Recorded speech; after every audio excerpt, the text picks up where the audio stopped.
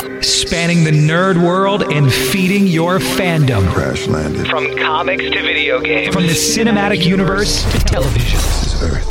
Connecting you to the biggest stars in the industry. Something out there had discovered us. It's time for the Down and Nerdy podcast. Here's your host, James Witham. Trying to save the world one show at a time. It's episode 247 of the Down and Nerdy podcast. I'm James Witham, and one thing that we try to save you from is missing some really good new shows. So as a matter of fact, we're going to be talking about The Passage from Fox. Of course, the premiere coming up on January the 14th. That's Monday, and we have Mark Paul Gosselaar on the show to talk about it. And, you know, how different is it from the book? We'll ask him about that and ask him about his character, Brad, and a ton more, and the ultimate question from the show, but I will save that for a little bit later on. And of course, going to be talking about a whole bunch of nerd news this week, but there's some really exciting new comics out as well. Our review of Young Justice #1 from Wonder Comics and Brian Michael Bendis is up next on the Down and Nerdy podcast.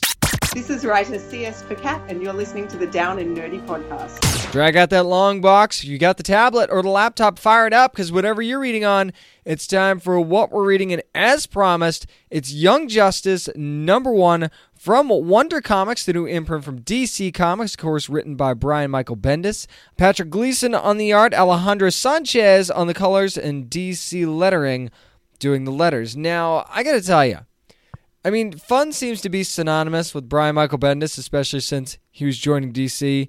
And there's certainly some familiar characters in this book and some characters that are new by their own admission, actually. And I got to tell you, one interesting thing that they mentioned in this book is that Earth's already been through 7 crisis events. That's kind of good to know. I mean, if you want to go back and count, maybe that adds up. Maybe it doesn't. So maybe there's still something coming that we have no idea about. I mean, are we counting Heroes in Crisis in that too? What's the deal? So maybe we need to dive more into that a little later date. But this also has the effect on the people of Gemworld, and they've come to Earth to kind of confront Earth's champion. And I'll let, you know, this is spoiler free, so I'll save that for you for when you actually read the book to find out who that is. You probably won't be surprised.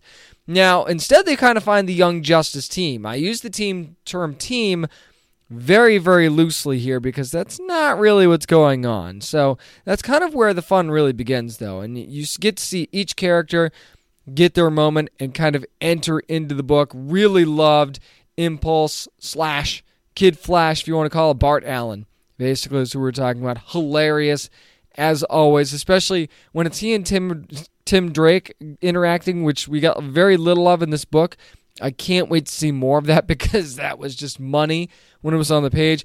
Also, really, really liked Ginny Hex, and I didn't know how I would feel about the character or how that would come across, but what she kind of adds to the dynamic, she's got a lot of edge. A lot of edge, and I like that. Something you don't really expect in a book like this, especially, you know, when you're talking about Young Justice, and it's certainly, the book's certainly kid friendly, I would say, but you know, she's certainly definitely got a little bit of an edge to her, and I love that.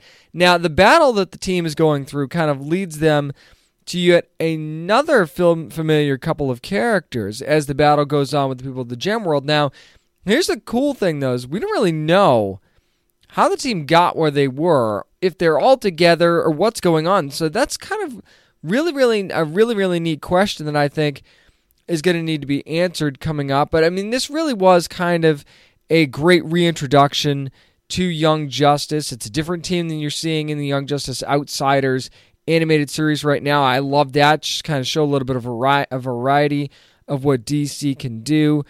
And really, it's a good jumping on point for new readers. I mean, even if you're a diehard fan, I think you're going to love this. But if you're not, I think you're going to love this book no matter what, because it's just a blast. And the dynamic of each character as they come in, there's no character that you see where you really go, you know, I don't really know who that is. Or, you know, I could really do without that character. Even if you don't know who some of these characters are, and that's okay.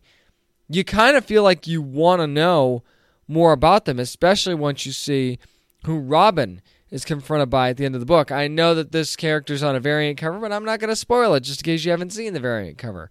So even without a legitimate villain, actually, in their early going in this book, because, it's hard to take the Gem World folks seriously after just one issue. But, I mean, I was very drawn in by the story, and I wanted to know where this was going, what happened next. And partially, I think that was just, I was just having fun reading the book, and the art is just as good. I mean, the art was really fantastic and so vibrant, and there were so many times where there was so much that was popping on a single page because there was a ton going on in this issue. It was the whole middle of the book is kind of like pedal to the metal, so I loved that, and the vibe of the whole thing was just really, really great. You could tell that Bendis really poured his heart and soul into this one. It seems like when Brian Michael Bendis is writing something you could tell he truly loves, that notch goes up just a little bit. Not that he doesn't love every character that he's written for in the past, but it just seems like he's got a little something extra for certain books and certain characters, and I think we find that in Young Justice. This is definitely a pull for me. Wonder Comics certainly off to a very, very good start. Dynamite Entertainment brings back Turok once again with Turok #1, the 2019 version, written by Ron Mars, who you're familiar with from the show, Roberto Castro on the art, Salvatore Ayala on the colors, and Different World Studios' Troy Pietri on the letters. Now, I can tell you that this book is set in Colorado in 1873, and now Turok's brother has been captured by what appear to be soldiers, and Turok's trying to rescue him. Now, the first issue really is about that rescue attempt, how that goes, and that's really and that's until they come across something that's very strange towards the end of the book. I mean, this is a Turok story.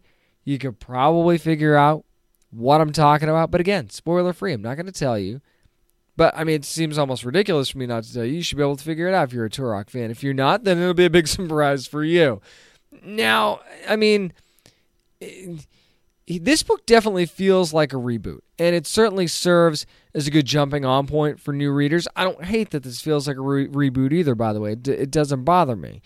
We really don't get a whole lot in the way of backstory on Turok, other than he's very well known, and he's very feared, and he's a fierce warrior. It's very much a Conan the Barbarian type of feel that you get as far as his reputation is concerned with everybody else. Now, there's a lot of action in this book, and things are very, very quick moving, and you hate the soldiers that are looking for Turok and his brother.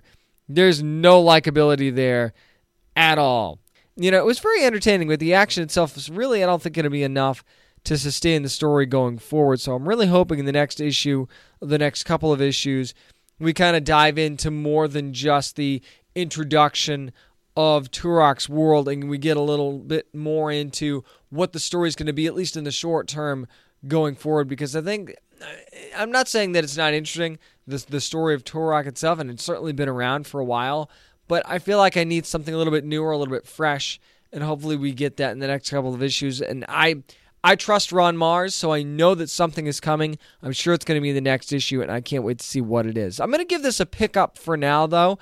I'm not ready to add this to the pull box just yet, but again, this is one of those that could certainly change once I read the next issue or two if I get a good, solid story, because the art was on point. The art was really, really good by Roberto Castro and company. Very, very detailed stuff, so I'm certainly not mad at any aspect of this book. I just need to see just a little bit more. That's going to do for what we're reading. Up next, it's still mid-season time, so we'll dive into more mid-season TV next on the Down and Nerdy Podcast. Hey, this is J.R. Ramirez from NBC's Manifest, and you're listening to the Down and Nerdy. Time to hop back aboard Flight 828 and talk about the Manifest premiere, mid-season premiere anyway. And I just got to say, first of all, before I even get into spoilers for this episode, and there's going to be a ton, so there's your spoiler warning right there, to the Manifest writers, the whole, the podcast that's still a thing. Yeah, that one hurt a little bit, but that's okay. We understand that Ben's been gone for 5 years. He doesn't understand what's been going on with podcasts and everything and how we're blowing up all over the place. Just thought I'd throw that out there.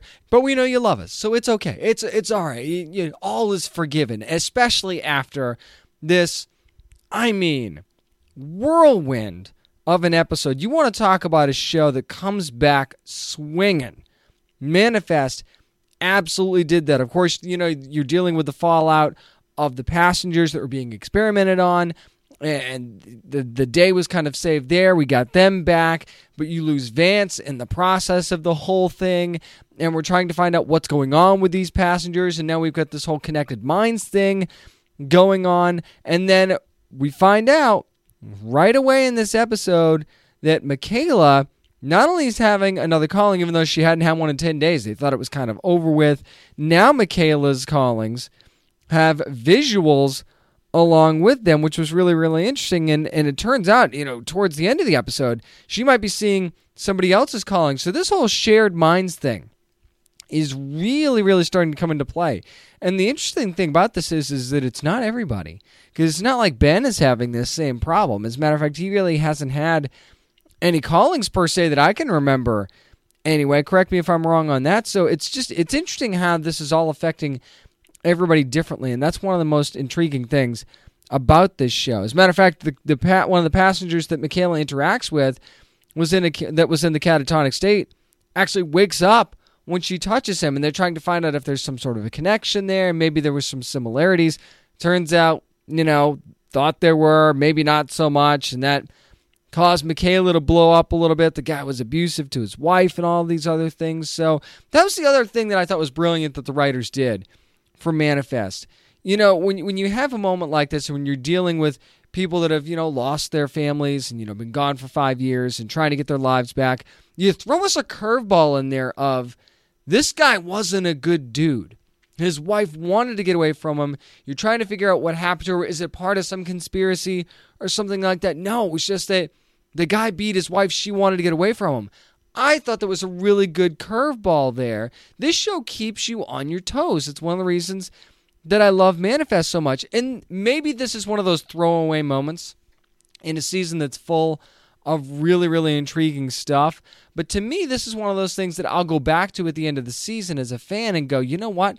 That was one of those moments where that told me just when I think I've got it figured out, I don't, because that's what this show kind of keeps doing to you in a way that I hate to keep drawing the comparisons, but in a way that Lost wasn't able to do on a consistent basis. And I think that this is one of the things that Manifest has had over Lost, and I'm sure by the end of the season we won't be making those comparisons anymore because the show just keeps distancing itself from Lost in wonderful, wonderful ways. So I'm not going to be making that comparison again, I don't think. But one thing that really gut punches me, and another difference between the two, is the family connections and the character-driven aspect, which I talked about in my review of the premiere episode, episode 1. And that's just Ben's family crisis with his wife Grace and the kids.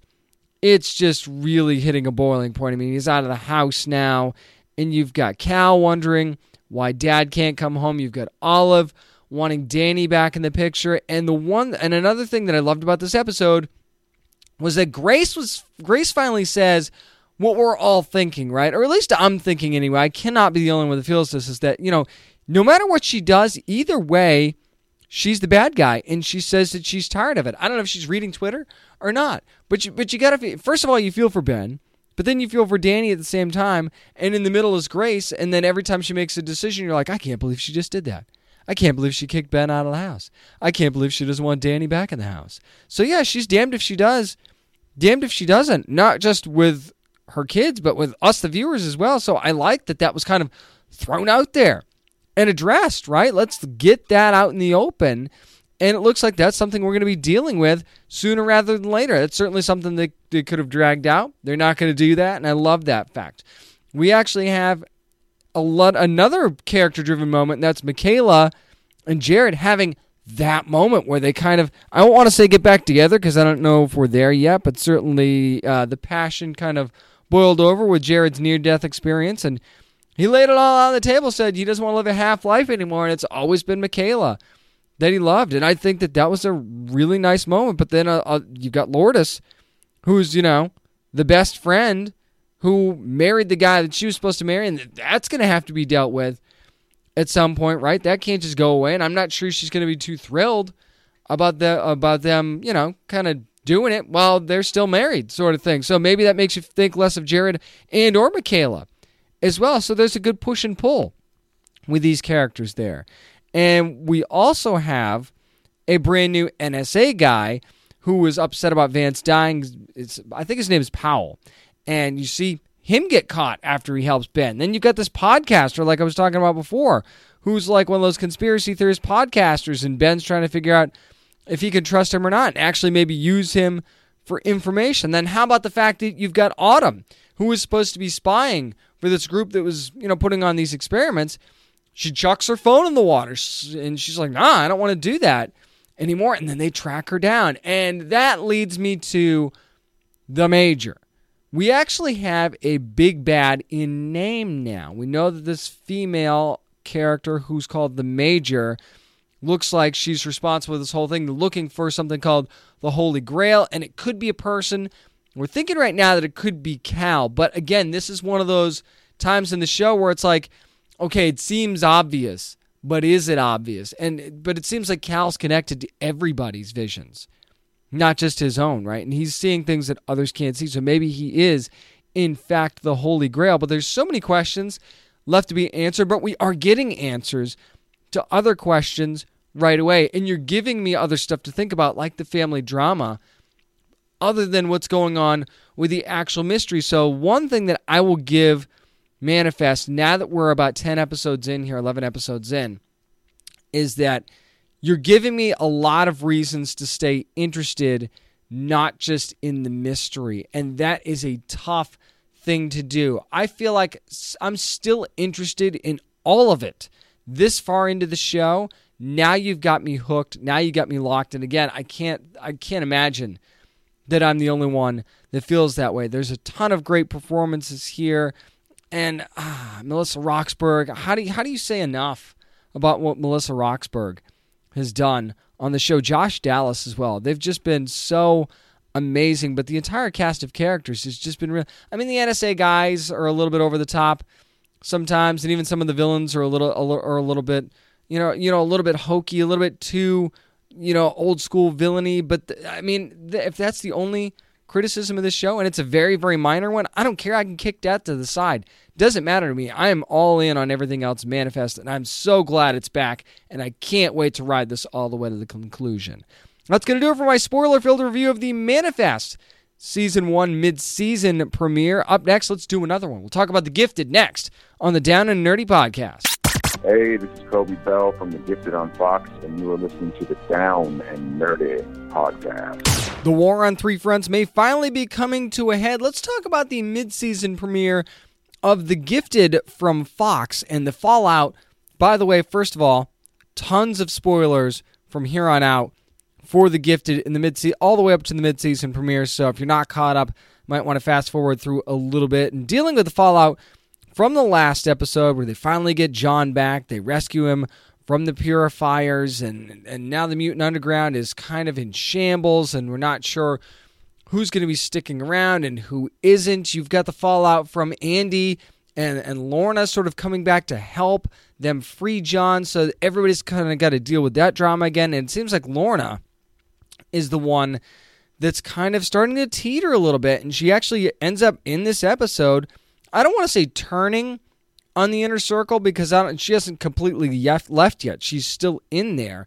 And I mean, after having to give up Dawn and everything that's going through her mind right now, and the connection that she made with Marcos in the last episode, I mean, once she finds out that Reeve is bringing in a group that was responsible for a major cruise ship massacre, she feels like her emotions are finally coming to a head, where she felt like she was doing the right thing by joining the inner circle, and that the greater good was really going to be served here. But now she's wondering if, it's all going to be worth it, or if it is what she thought it was going to be. And maybe this was her, we kind of see her reconciling with the fact that maybe she's made a huge mistake. And I know Andy tried to bring that up before, are they doing the right thing? Are they in the right place? And I think she's starting to wonder if maybe she's not, or where that right place might be. And you see her break down with Marcos, and she's sad about how things have sort of unraveled. And I think she sort of wants back what they had before, even though it was difficult. I think she kind of wants that back, so she wants their help in stopping Riva from doing something absolutely terrible. And we still don't know exactly what that is yet, but every time the Inner Circle has set their sights on a target, it's been big. I mean, they got all the collars turned off, and all of those mutants were able to escape, so who knows what they have planned. But I want to jump to Jace Turner for a second. It's been a very interesting season for Kobe Bell, but I got to tell you, they go to question these mutants at a homeless shelter. I think it was a homeless shelter for mutants, and they're trying to get information on what's going on with the Inner Circle and the Mutant Underground and things like that. And you've got the Purifiers.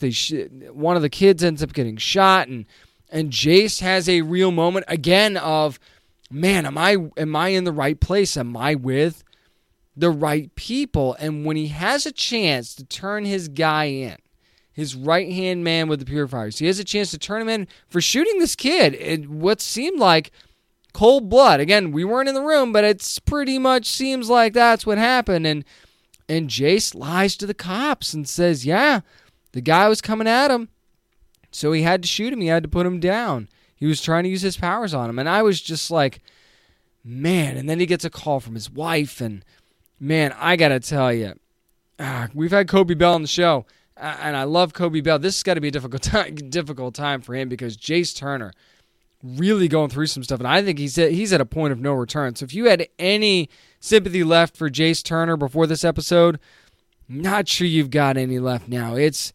I don't know how Jace comes back from this. I really hope that there's a redemption moment for him somewhere. But, oh, man, this one's going to be tough. So now we've got the war on three fronts, right? Because it looks like Marcos is going to help Lorna stop Riva and with this inside information. And then you've got what's going on with Blink and the Morlocks and trying to use them for help for information to try and find out what the Inner Circle has planned. And it certainly seems like she's teetering there as well. Does she want to be with John or does she want to be with the Morlocks? I think she's trying to make that decision without actually really talking to anybody about it, right? I mean, we see her talk to somebody about it, but it seems like she's, really kind of torn. But the major thing to me that happens in this episode, well, a couple of things. Let's talk about Lauren first.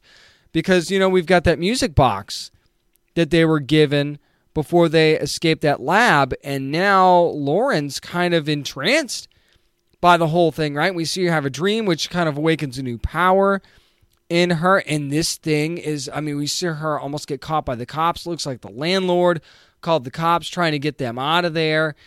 And, oh, man, she's starting to turn evil a little bit. And to me, I'm sitting there like, no, not Lauren. Not she's the sweet, innocent one. She's the one that's the hope, right? She's the hope of the group.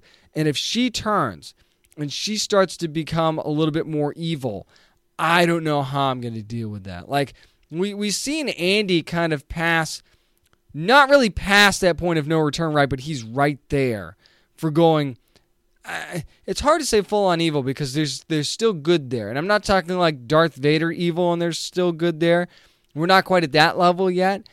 But he certainly seems like, he's starting to cross that line. And so if we start to see Lauren cross that line, even if it is in defense of her family, that was some nasty stuff that she did, right? Could have been a lot worse, sure. But it seems like things are starting to tilt, and this music box seems to have a lot to do with it. And she's having these dreams about the Von Strucker twins now. It's, I don't know. This is making me feel a little uncomfortable. I know that's how I'm supposed to feel. I mean, the writers are doing a good job. Feeling a little uncomfortable about this one, though. Got to be honest.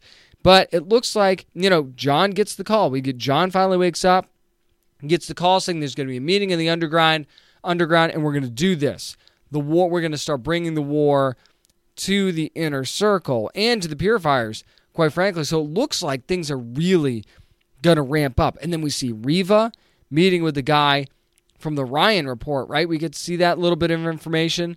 And I kind of saw that coming, though. I sort of felt like there was a possibility that could happen. I actually wouldn't be surprised if the guy from the Ryan report is a mutant himself. I'm not sure that that's where they're going to go, but it seems like everybody's working the angle. It feels like Reva is working the angle of the purifiers to kind of get everything stirred up, to get people to want to be on her side, right? She needs that propaganda for people to want to join her war and create the sanctuary for mutants, right? Without humans. Clearly without the people that have hurt mutants in the past, but I think she's going to take it that step further and just try to annihilate the human race altogether. Just like it seems like the purifiers want to annihilate the mutants. And then you've got the mutant underground who just wants everybody to live in harmony. So you've got your place. Everybody's got their place where they can go. So it's going to be very interesting if in the next episode that next step is taken and this war is really pushed to the forefront. And it could be just pedaled to the floor all the way to the end of the season. And it's just going to be interesting to see where the dominoes fall. I mean, will Lauren start to show some cracks in the armor there? Or does she harness this newfound energy that she's gotten and take it in a positive direction? Or does she fall off the map there? Or do we see Lorna officially leave the inner circle now? And is that going to put Dawn in jeopardy? And we saw her aunt. I got to tell you, if the aunt dies, I'm going to be really upset. I'm telling you right now. I'm telling the writers right now, if the aunt ends up dying, I'm going to be really upset. And, it just feels like it's going to be one of those things where they're going to find, where she's going to leave the inner circle. They're going to find Dawn, and the aunt's going to end up being collateral damage in this, but Dawn's going to get away safely. I'm just going to be really upset if the aunt dies, because I already felt for the aunt already, and I really hope this isn't an Uncle Ben type situation where she goes down. So I got to tell you, I was wavering a little bit on the Gifted throughout this first part of this second season just because of the fractured dynamic. And I dealt with those feelings with Arrow as well when we had the inner fightings with the team, and they sort of brought that home at the end of that season of Arrow. But for this, it's one of those things where it was just really uncomfortable because they've built such a bond, and I fell in love with the bond of these characters. And when that was torn away, and now they're kind of fighting with each other, it made me feel a little bit uneasy. But again, that's the point. I'm supposed to feel that way, and as viewers, we're supposed to feel that way. So if that does end up coming back together, we can really celebrate that moment, and I really, really hope that it happens by the end of this season on The Gifted. But I'm really interested to see where some of the revelations in this episode are going to be going in the next one. That's going to do it for this week in Geek Tam and another double review. Up next, yes, we still have some nerd news to tend to, so let's do it on the Down and Nerdy podcast. This is Jason Lyles from Rampage the Movie, and you're listening to the Down and Nerdy podcast.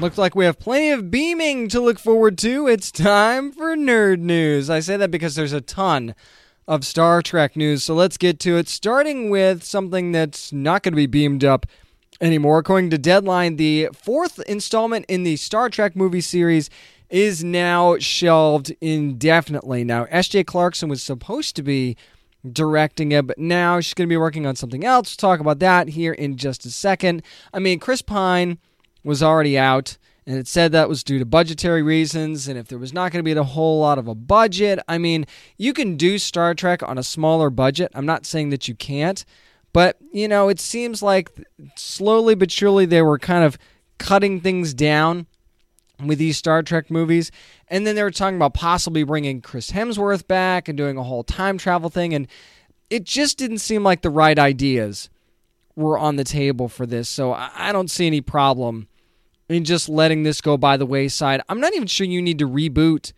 the movie franchise at this point, if this even needs to be done. And the reason I say that as we move on to the next story quickly here is that The Hollywood Reporter is reporting that a second Star Trek animated series is going to be coming to CBS All Access, and more short treks are going to be coming as well. Now, talking to Alex Kurtzman, says there's going to be at least 2 animated series. It also looks like we're going to be talking about a bunch of other stuff. We already know that Lower Decks is going to be one of those animated series.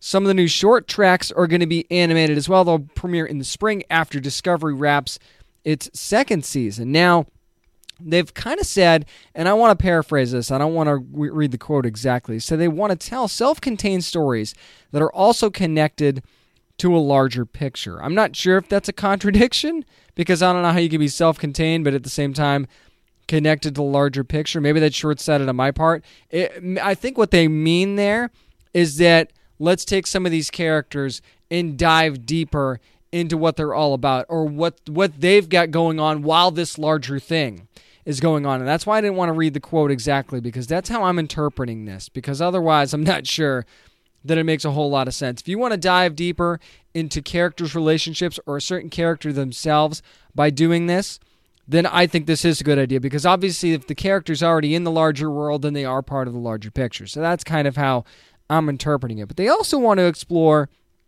different perspectives. And I think that's what saves them here, because let's face it, there's a ton of stuff coming from Star Trek and CBS. You've got the show coming up with Patrick Stewart and Jean-Luc Picard making his return. You've got Lower Decks. You've got the short tracks. You've also got Discovery. And they say that there's all these spin-off series that are coming and all this stuff. Okay, so you're wondering, oversaturation's got to be a problem with this, right? I mean, if that's the argument with Star Wars and Disney, then you got to worry about the same thing with Star Trek and what's going on at CBS. Well, not necessarily, because, I mean, if they really are going to try and explore different perspectives, that might, and I stress that, might save them. Because, I mean, you also have to, in doing that, you can't alienate the Star Trek fan base that you've already built. So that's going to be difficult, because Star Trek fans are very, very beholden to tradition and how they view whatever generation of Star Trek that they grew up loving. So that's something that you've got to be very, very mindful of. You can do different things and even draw new fans in with those different things, because think about it.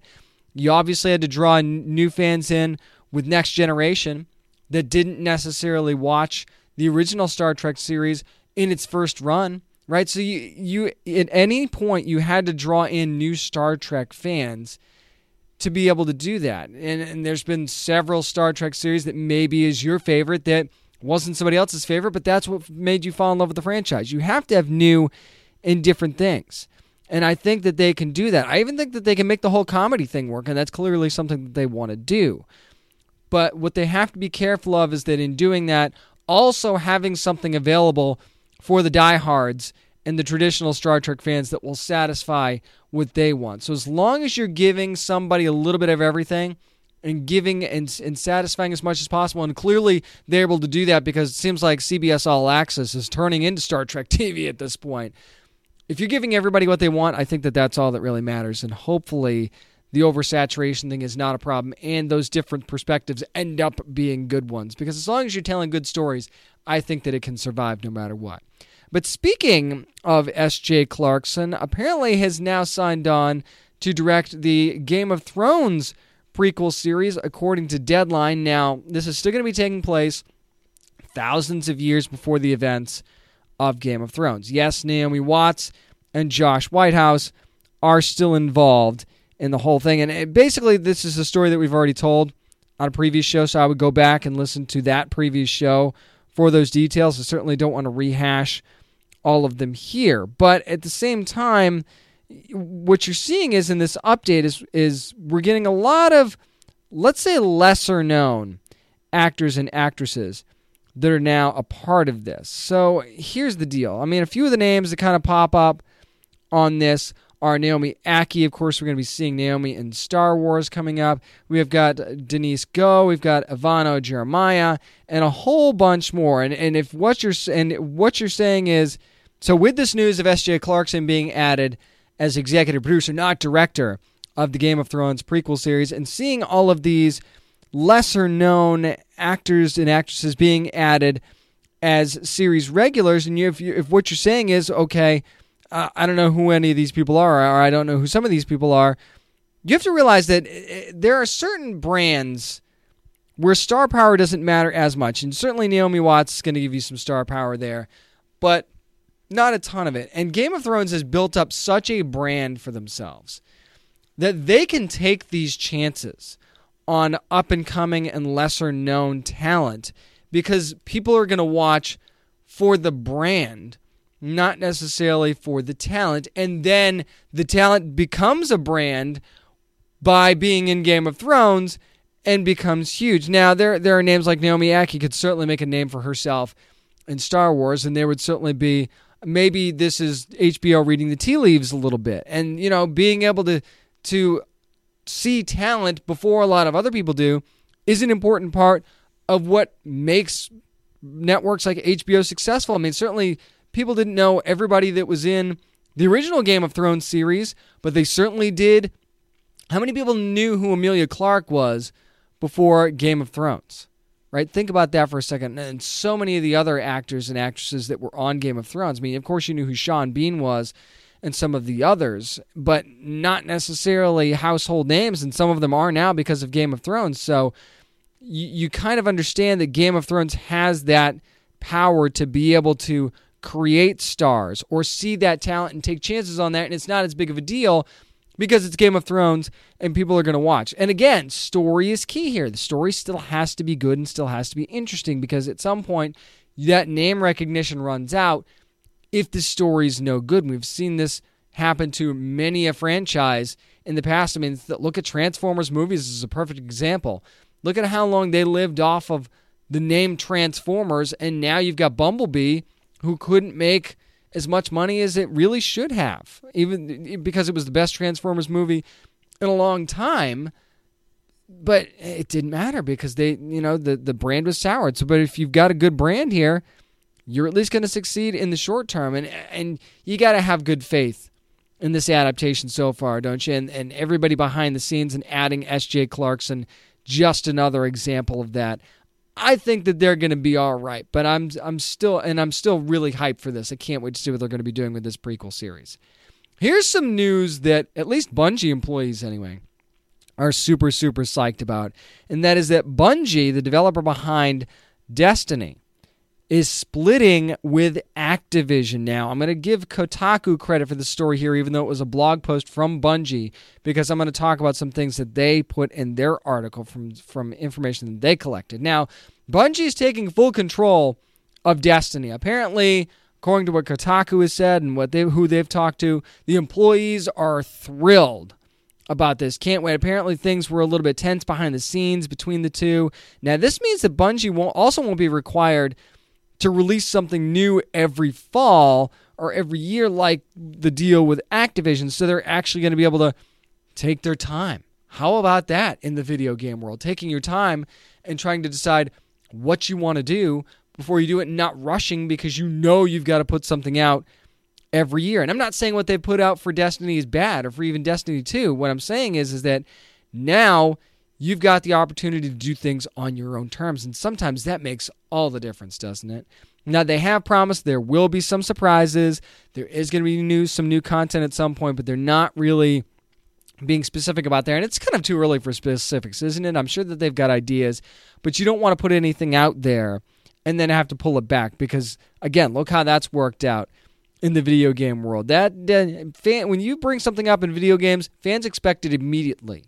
They want it now. So if you bring something up you know you're not going to be able to do for another year, 2 years, whatever, keep it in your back pocket until you're ready to let people know exactly when it's coming out. So clearly Bungie's doing the smart thing here. This is nothing new for them. You might remember, actually, that Bungie negotiated their way out of Microsoft in 2007 when Microsoft bought them. Of course, they were behind Halo and everything that went on with that, and they ended up getting out of the deal with Microsoft. And they survived that, obviously. 10 years, 12 years later here, they're fine. Now, did they sense that Activision is kind of going downhill a little bit? You see how things aren't exactly going great with Blizzard.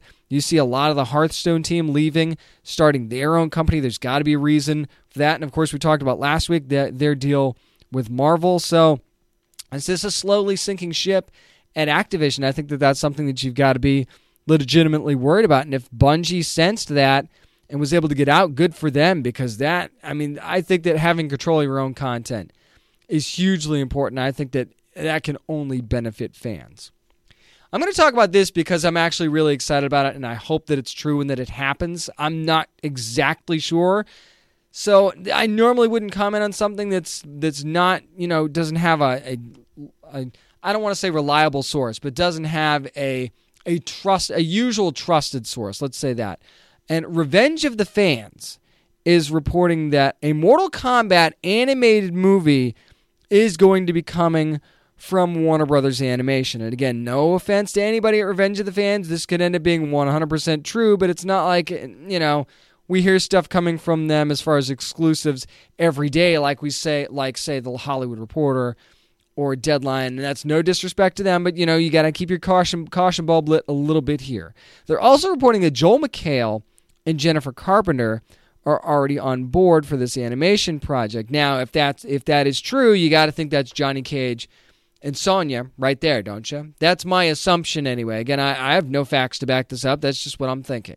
Now, remember, we do have Mortal Kombat 11 that's supposed to be coming out in April.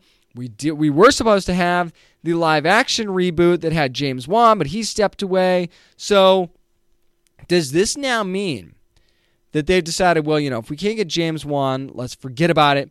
Let's do an adult animation. You see what happens with something like Castlevania on Netflix and how well that is done, and how well actually Warner Brothers Animation has done with their R-rated DC animated films, and their DC adult animation for DC Comics has done really, really well. So why not do that for Mortal Kombat? Because you're releasing so many restrictions that you would have in live action. Not only you save a little bit of money, as a matter of fact. I mean, it still costs some money to do an animated adaptation, but at the same time, there's so much more freedom that you have in animation for something like this. I mean, there's no confirmation of any of these reports.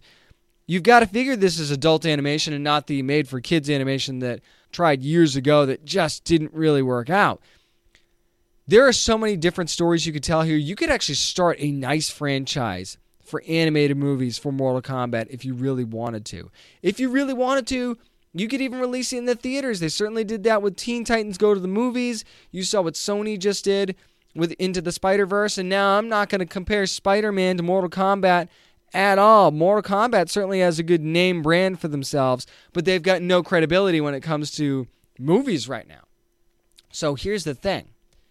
Can you do this in the theaters? I think you got to go video on demand, and I think you got to go the direct-to-home release route, at least for now. And I think it's underestimated how big that could be.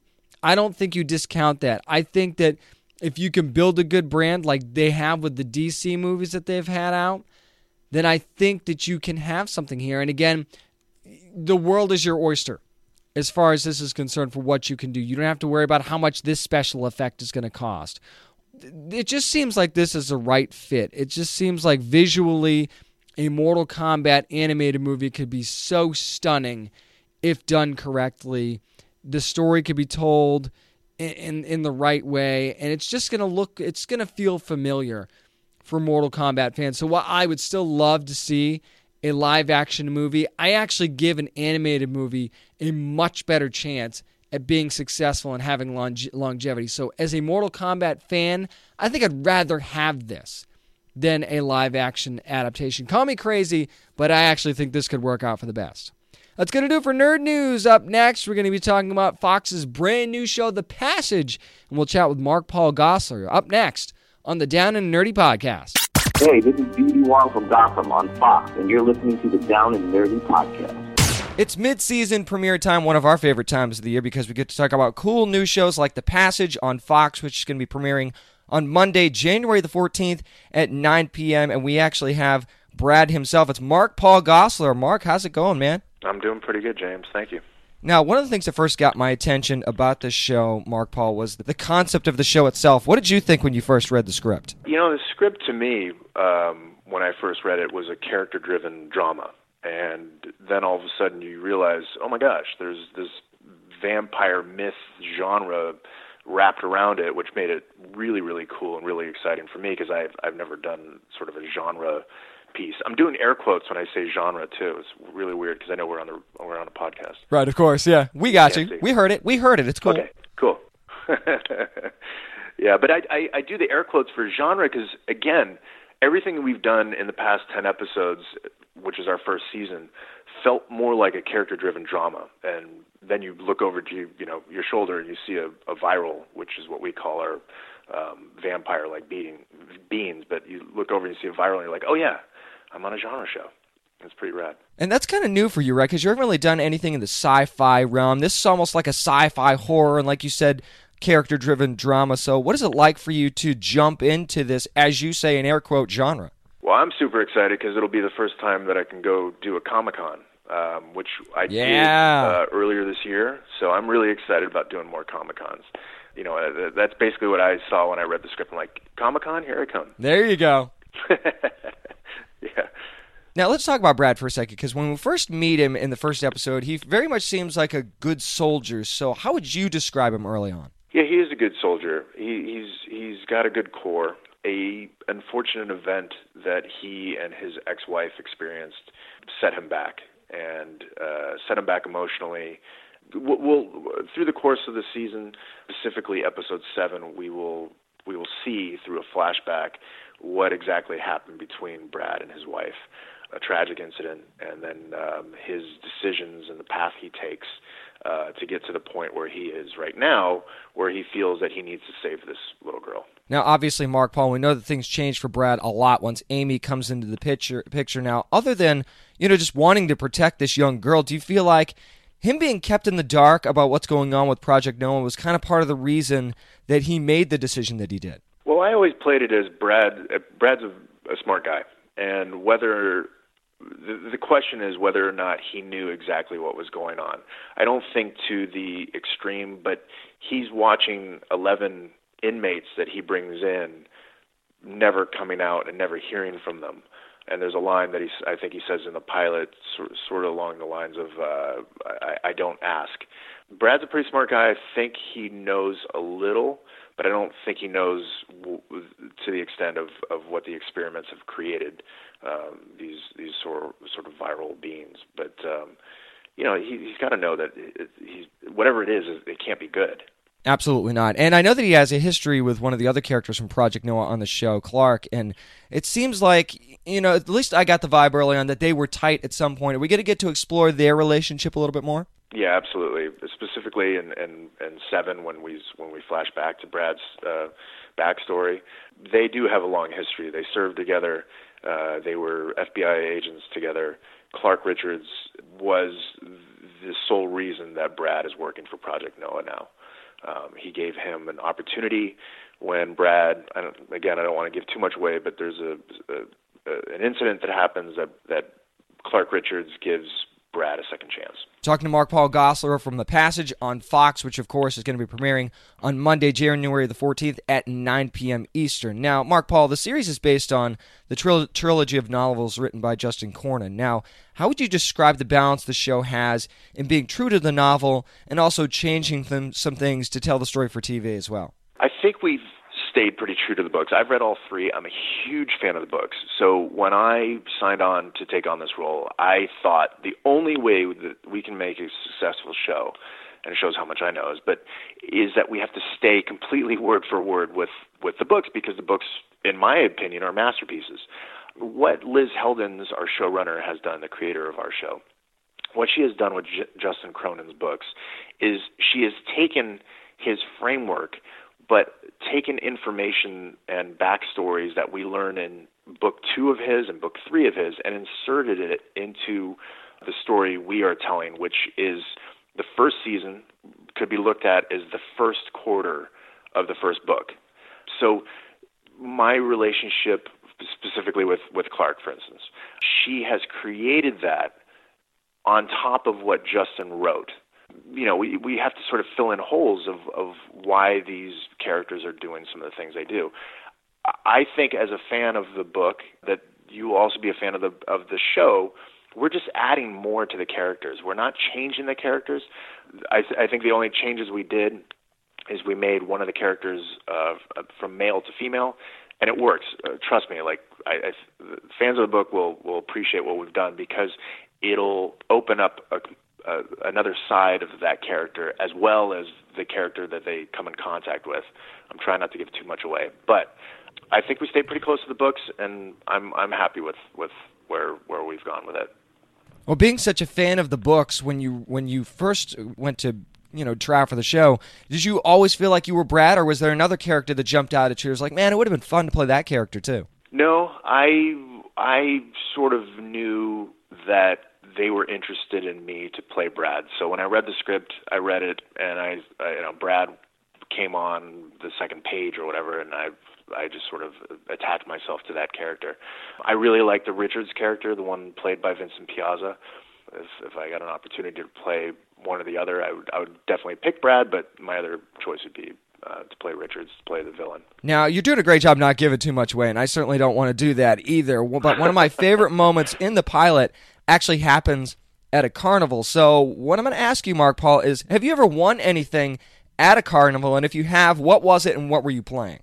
Yeah, I have 4 kids, so we do carnivals, we do fairs, we go to Disneyland, we do all that stuff. So I definitely have to have my carnival game, my carny game on. I think we were in Atlanta. That's where we were filming the show, and there's like a sort of a carnival on top of this building in Atlanta, and I took the little ones there. I think the last thing we played was skee ball, and we won this like little green furry snake. Nice. So your carny game is on point. That's good, especially when you got 4 kids. You got to make sure you're on point with that. You have to be. Yeah, you have to be, or you just slip them a few dollars to just give you stuffed animal. There you go. Cheat the system a little bit. The kids will never notice. Yeah, just as long as you get the prize. Now, when we first get to see the participants of Project Nowhere, I mean, they're definitely creepy. So, is there any one of those characters that sort of creeps you out more than the others? No, they're pretty creepy. I mean, it was a few episodes before I come into contact with a viral, and the actor who played the viral did an amazing job. And I remember just feeling a little creeped out the rest of the day. It's just the whole vibe of it, the energy coming off these actors that are playing those characters. They get really into it. They're in these prosthetics. Most of our stuff after the pilot we did, it was all physical. None of it was really CG in terms of how we, create the viral's looks. So they're walking around in this sort of makeup for the duration of the day, which takes about 4 hours to put on and about an hour and a half to take off.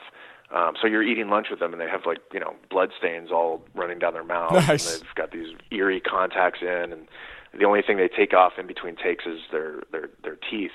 Yeah, they're gnarly looking, and then they try to have a conversation with you. You're like, dude, you got I can't have this talk with you right now. You look like a viral. So a lot of light meals on the set of The Passage, I take it then. I would just eat my trailer. I'm like, I can't sit here. There you go. I gotta go. There you go. I need to eat by myself now. Thank you. Goodbye. Now, I feel like I have to ask you this question, Mark Paul, because I think it's one of the biggest questions of the show. Now, if there was a chance to cure all disease, but there was also a chance to wipe out the entire human race, is it worth the risk? That's a good question. I mean, if you put it like that, I would say no. If there's a disease that's going to wipe out mankind, as we know, then yeah, I guess you take the chance to try to find the cure, even if that cure, would have the same outcome. But if there's it's a tough one, man. I say go for it because you can make a show out of it. And it's going to be a great show, too. The Passage premieres Monday, January the 14th at 9 p.m. Eastern on Fox. Make sure you're catching it out live and watching it again on the Fox app and Fox.com as well. It's Mark Paul Gosselaar. Thank you so much for joining me this week. Hey, James. Thanks for the time, man. So if you were on the fence about The Passage from Fox after hearing what Mark Paul Gosselaar had to say, you've got to be all in at this point, right? Not only is his Carney game on point, which is very, very important, but I mean, if you're a fan of the books, it looks like there's going to be a pretty true adaptation, right? That's just one of the reasons that you're going to want to watch The Passage when it premieres on Fox Monday, January the 14th at 9 p.m. Eastern, because I got to tell you, it's creepy, it's good, and my spoiler-filled review of that first episode is going to be coming next week. But for now, that's going to do it for this week's edition of the Down and Nerdy podcast. Again, thanks to the folks at Fox and Mark Paul Gosselaar for letting me talk about The Passage this week. If you want to find out more about our show, you can always go to our website, downandnerdypodcast.com. Please follow us on social media as well at downandnerdy757 on Instagram and Twitter, and facebook.com/downandnerdy as well. Remember, you never have to apologize for being a nerd, so let your fan flag fly. Be good to your fellow nerds.